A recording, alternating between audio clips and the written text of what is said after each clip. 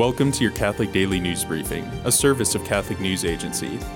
Listen on your smart speaker or wherever you get podcasts. Pope Francis is expected to spend the next week in the hospital as he recovers from intestinal surgery.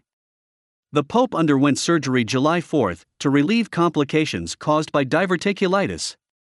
The surgery lasted about 3 hours and included the removal of the left part of his colon. Pro-life advocates are celebrating the failure of an attempt to introduce abortion on demand, up to birth, in England and Wales. If the bill became law, it would have been one of the most extreme abortion laws in the world. A Catholic archdiocese in India is continuing to distribute food to families affected by the country's devastating second wave of COVID-19. The Archdiocese of Bhopal in central India is also helping the poor to pay medical bills. India, which has a population of 1.3 billion people, has recorded more than 30 million cases of COVID-19 and over 400,000 deaths as of today.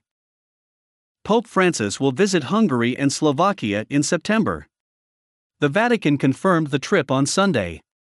The trip will include the closing Mass of the 52nd International Eucharistic Congress in Budapest.